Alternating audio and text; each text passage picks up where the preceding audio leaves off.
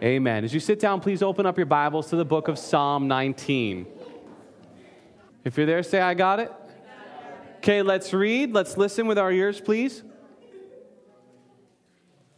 The heavens declare the glory of God, and the firmament, or the expanse of sky, shows forth his handiwork. Day unto day utters speech, and night unto night reveals knowledge. There is no speech nor language where their voice is not heard. Again, the heavens declare the glory of God, and the firmament, or the expanse of sky, shows forth his handiwork. Day unto day utters speech, night unto night reveals knowledge. There is no speech nor language where their verse is not heard. David is writing this psalm. David is a poet, and he is poetically describing what Genesis describes. God created everything.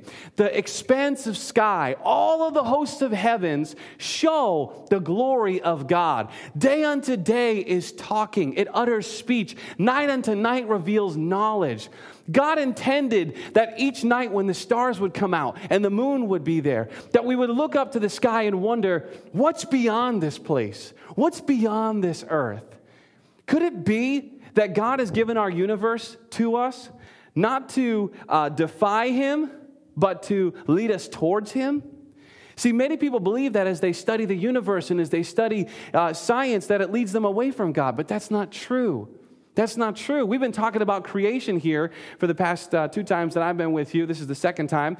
And we have really been studying apologetics, which is defending your faith. But before you can ever defend your faith out there, in school and in work someday, you have to know what you believe. You have been, how many of you go to public school here? Okay.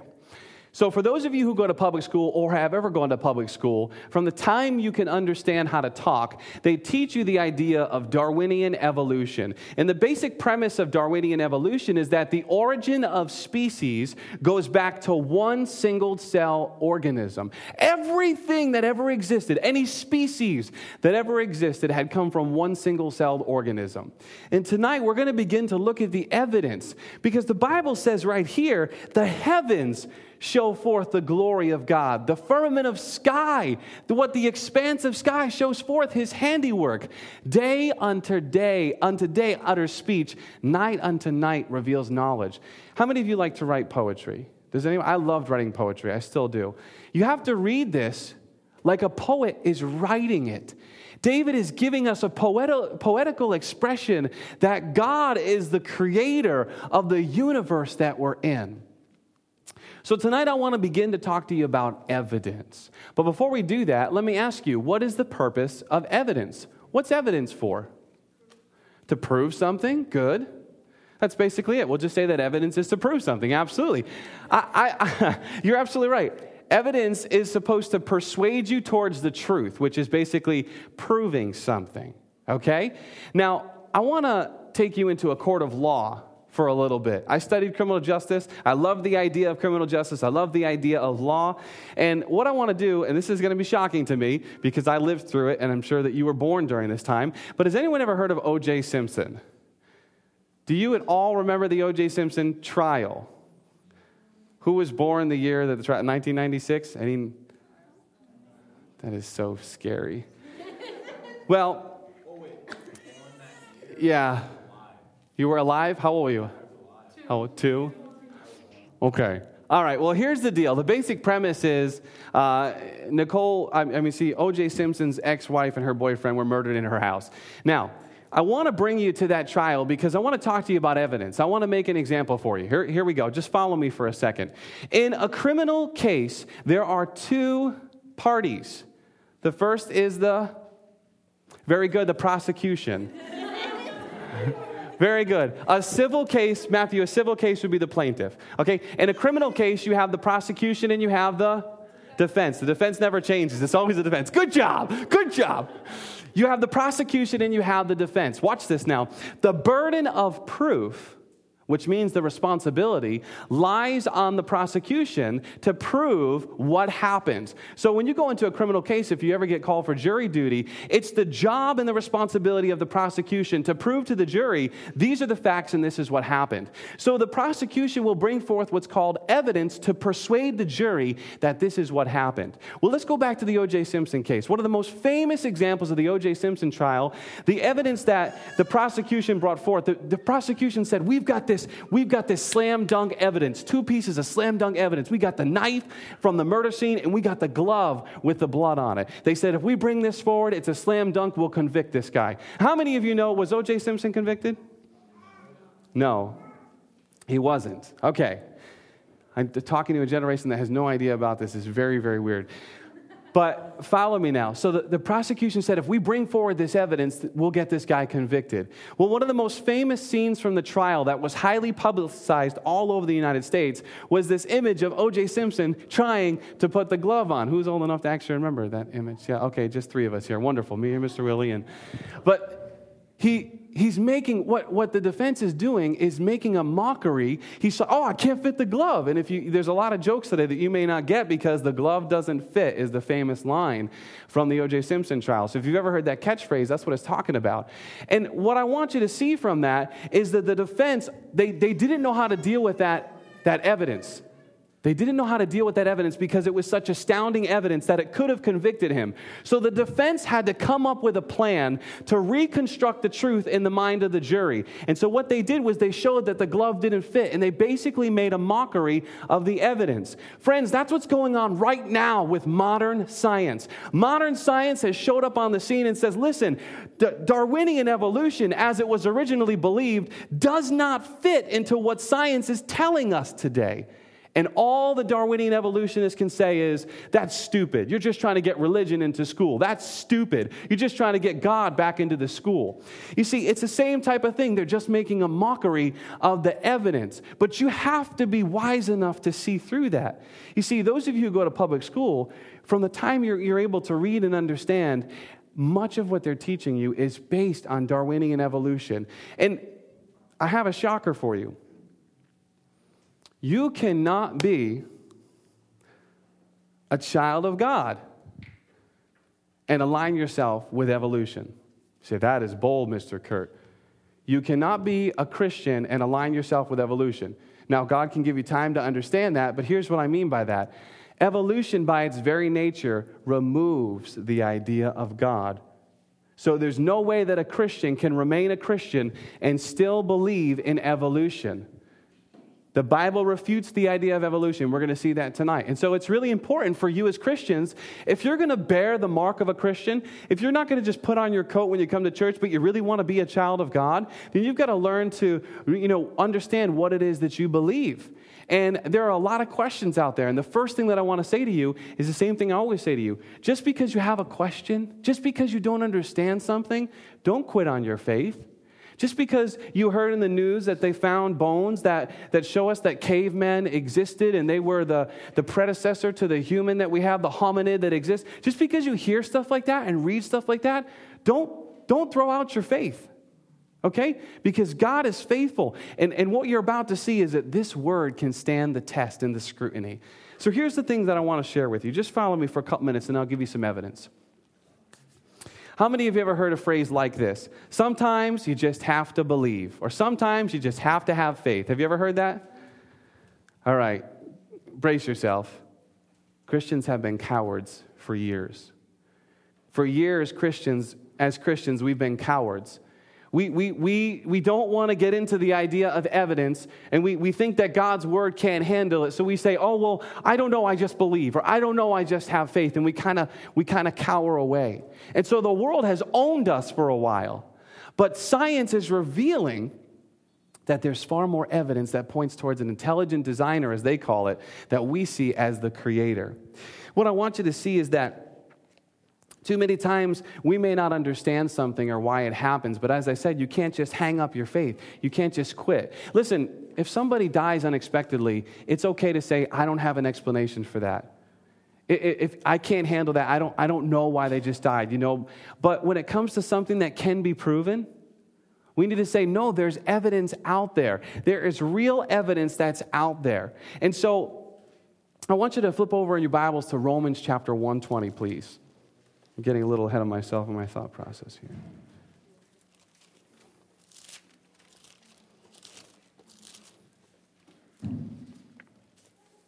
Romans 1:20, when you get there, say, I got it.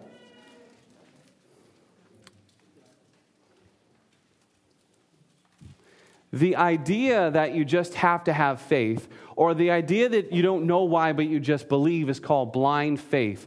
God is not a God of blind faith. How do I know that? Because God sent his Son, Jesus Christ, as a visual display of God's character. God said, oh man, those humans, they're not getting it. Let me show them who I am. God went through Jesus to the sick and made them well. God went to the tomb and raised the dead, raised Lazarus who was in the tomb. God showed his character, his loving kindness, and his power. He demonstrated it. That is evidence. As Christians, we shouldn't just back down because somebody says, this is what science says. We should not just be spoon-fed everything. We need to think about what we're being told. If I was to give you an illustration, this is the way that most of us sit in school. Let me borrow this chair real quick, Debbie. This is the way most of us sit in school. This is just follow me for a second. Imagine that your teacher is feeding you. This is you.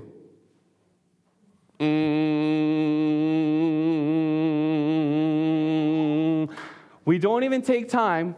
And even in church, we don't take time to chew and to process what we're being given. We just receive and accept. It's like, imagine if you tried to do all your food that way. What's going to happen to you? You're going to die. But that's the way we are in school. That's the best illustration that I can give you because that's the way that we are. We don't think for ourselves. Paul wrote in the book of Romans chapter 12, verse 2 in the Message translation, don't just fit into the world without even thinking about it. Many of us in school are just getting spoon-fed and we're not even thinking about it. Are you in Romans 1:20? Romans 1:20 says, for since the creation of the world, God's invisible attributes and qualities have been clearly seen, being understood by the things that are made, even his eternal power and Godhead, so that men are without excuse.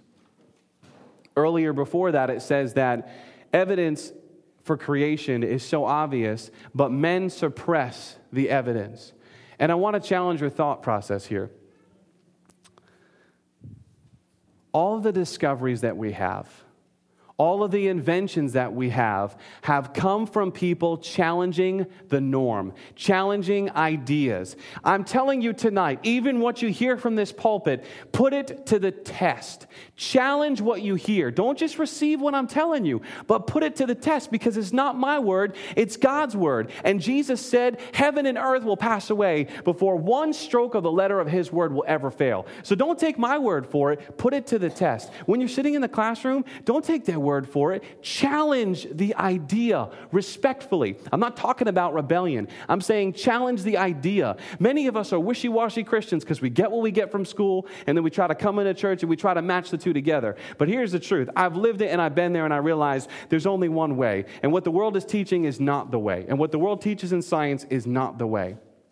All the discoveries and the inventions that we have are a result of people challenging normal ideas.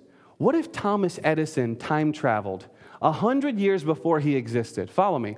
Thomas Edison goes back 100 years before he existed, and he comes into this culture, and he says, hey guys, what I'm trying to do is capture light inside of a glass ball. I'm trying to capture light and put it in a glass ball. They would have called up the local mental institution and said, we got a loony here, come pick him up. Follow me for a second. Thomas Edison had a vision that he could capture light and put it in a glass ball.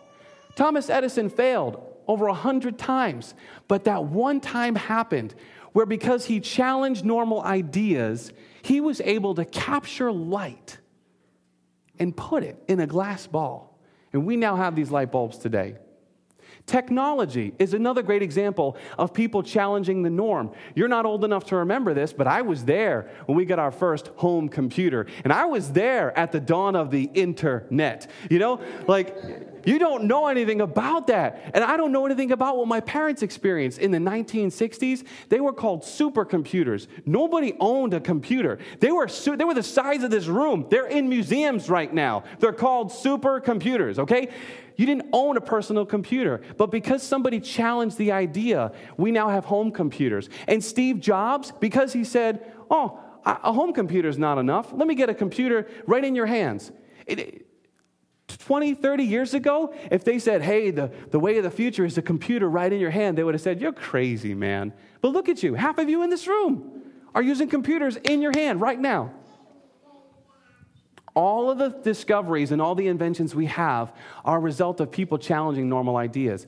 That's where science is today. Listen, science by its very definition is always changing. It's always changing. So it was wrong for Charles Darwin to start an entire theory and teach it to people. Well, it wasn't even him, but it was after he passed away. His whole idea of the origin of species was taught as fact in the schoolroom, even though it was merely a theory. You and I, we can't just sit here and accept it. We have to challenge the normal idea. You say, how can we do that, Mr. Kurt? I'm going to give you some evidence. But the final thing I want to share with you in terms of challenging the norm is modern medicine. 150 years ago, if you said that when somebody had an amputation, they'd be able to have a robotic or a prosthetic arm, people would say, you're crazy. That's robotics. That's crazy. You and I, we're just beneficiaries of all this stuff that people have challenged popular ideas. Why are we just sitting around accepting that evolution is the idea when modern science is telling us there's something bigger out there? You are the ones that are going to make it happen. You and I. So let's look at the evidence. I've got 3 areas of evidence. You need to write this down any way possible. Write it on your head. Write it on your hand. Write it down somewhere. I've got 3 main areas of evidence that I want to share with you tonight. And listen, I am by no means a scientist, okay? I failed a lot of science classes. I never really cared for science. But I want to share some things with you tonight. Modern science is now discovering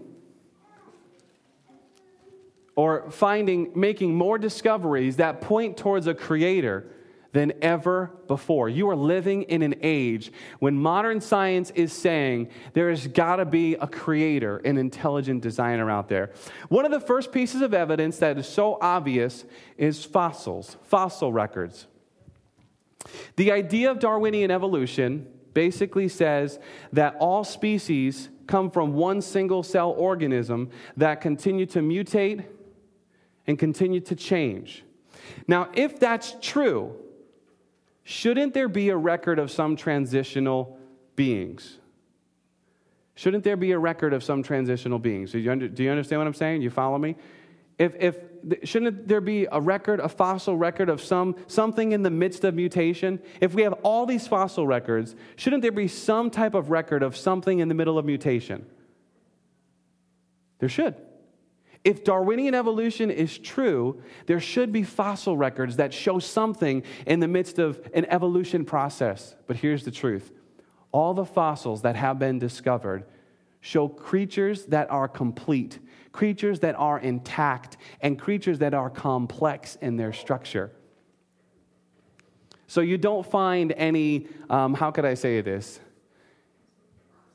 You don't find any half fish, half amoebas. You don't find any, and contrary to popular belief, you don't find any half ape, half humans.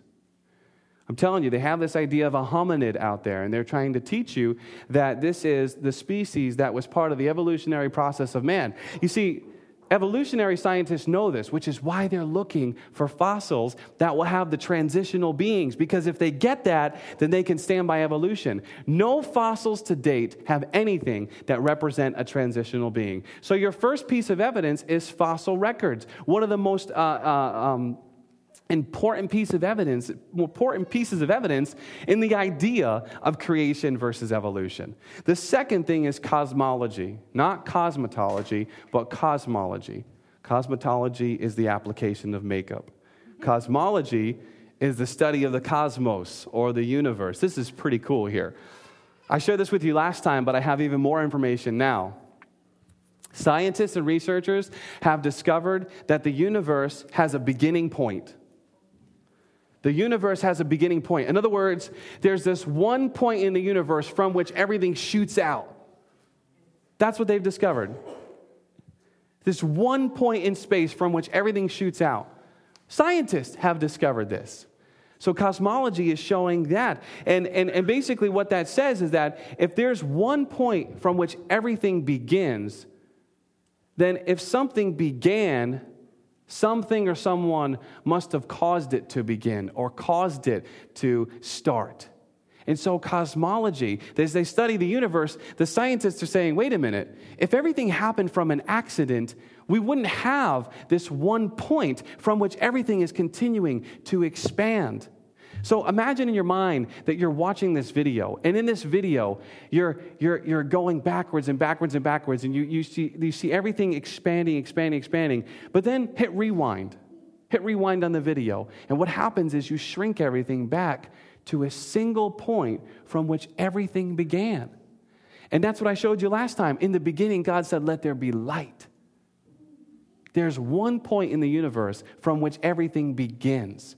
And science tells us that if something has a beginning, if you can prove something has a beginning, then you can say that something or someone caused it to begin. So there's some great evidence right there. Another piece of evidence, although they're looking right now, is Earth is the only planet that is inhabitable. Earth is the only planet that is inhabitable. How many of you believe in aliens? Don't lie. How many of you actually believe in aliens? Any closet alien believers in the room? No? You're not going to tell me even if you were. But Earth is the only planet that can sustain life. If you research where Earth is within our universe, or research where it is within our galaxy, it's the only planet that can sustain life. They're out there right now trying to see if life can be sustained on Mars. But they're going to find out that it couldn't. Maybe single organisms or tiny little creatures or tiny little, molecules, but not a sustainable creature like a human. I shared this with you last time. If we were a little bit too closer to the sun, we'd burn. If we farther away from the sun, we'd freeze.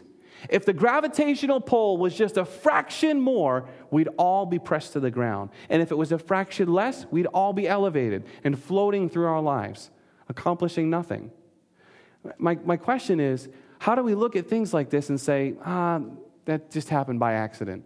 How do you look at the complex structure and say that happened by accident? So the first thing that we have is fossil record. The next thing that we have is cosmology. And I know that this is big, but I just want to give you some stuff tonight, okay? Fossil record. The next thing, cosmology. The next thing is molecular biology. These sound like real good words, and don't think I know a lot of what I'm talking about. I really don't, because I never really did well in science, but I do understand a little bit that I'm teaching you. Molecular. M-O-L-E-C. Molecular. Molecular. Okay.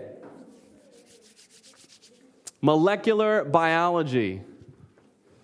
I'm watching some of you fall asleep, so hang in there, okay? Hang in there. Everyone sit up straight and look at me. This is really the last point I want to share with you tonight. The last piece of evidence is so astounding. Molecular biology.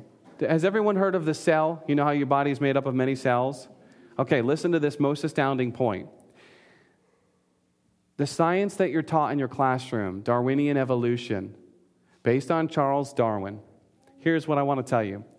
The 7th grade science that you take, you, in the 21st century, learn more about the cellular structure than Charles Darwin ever knew.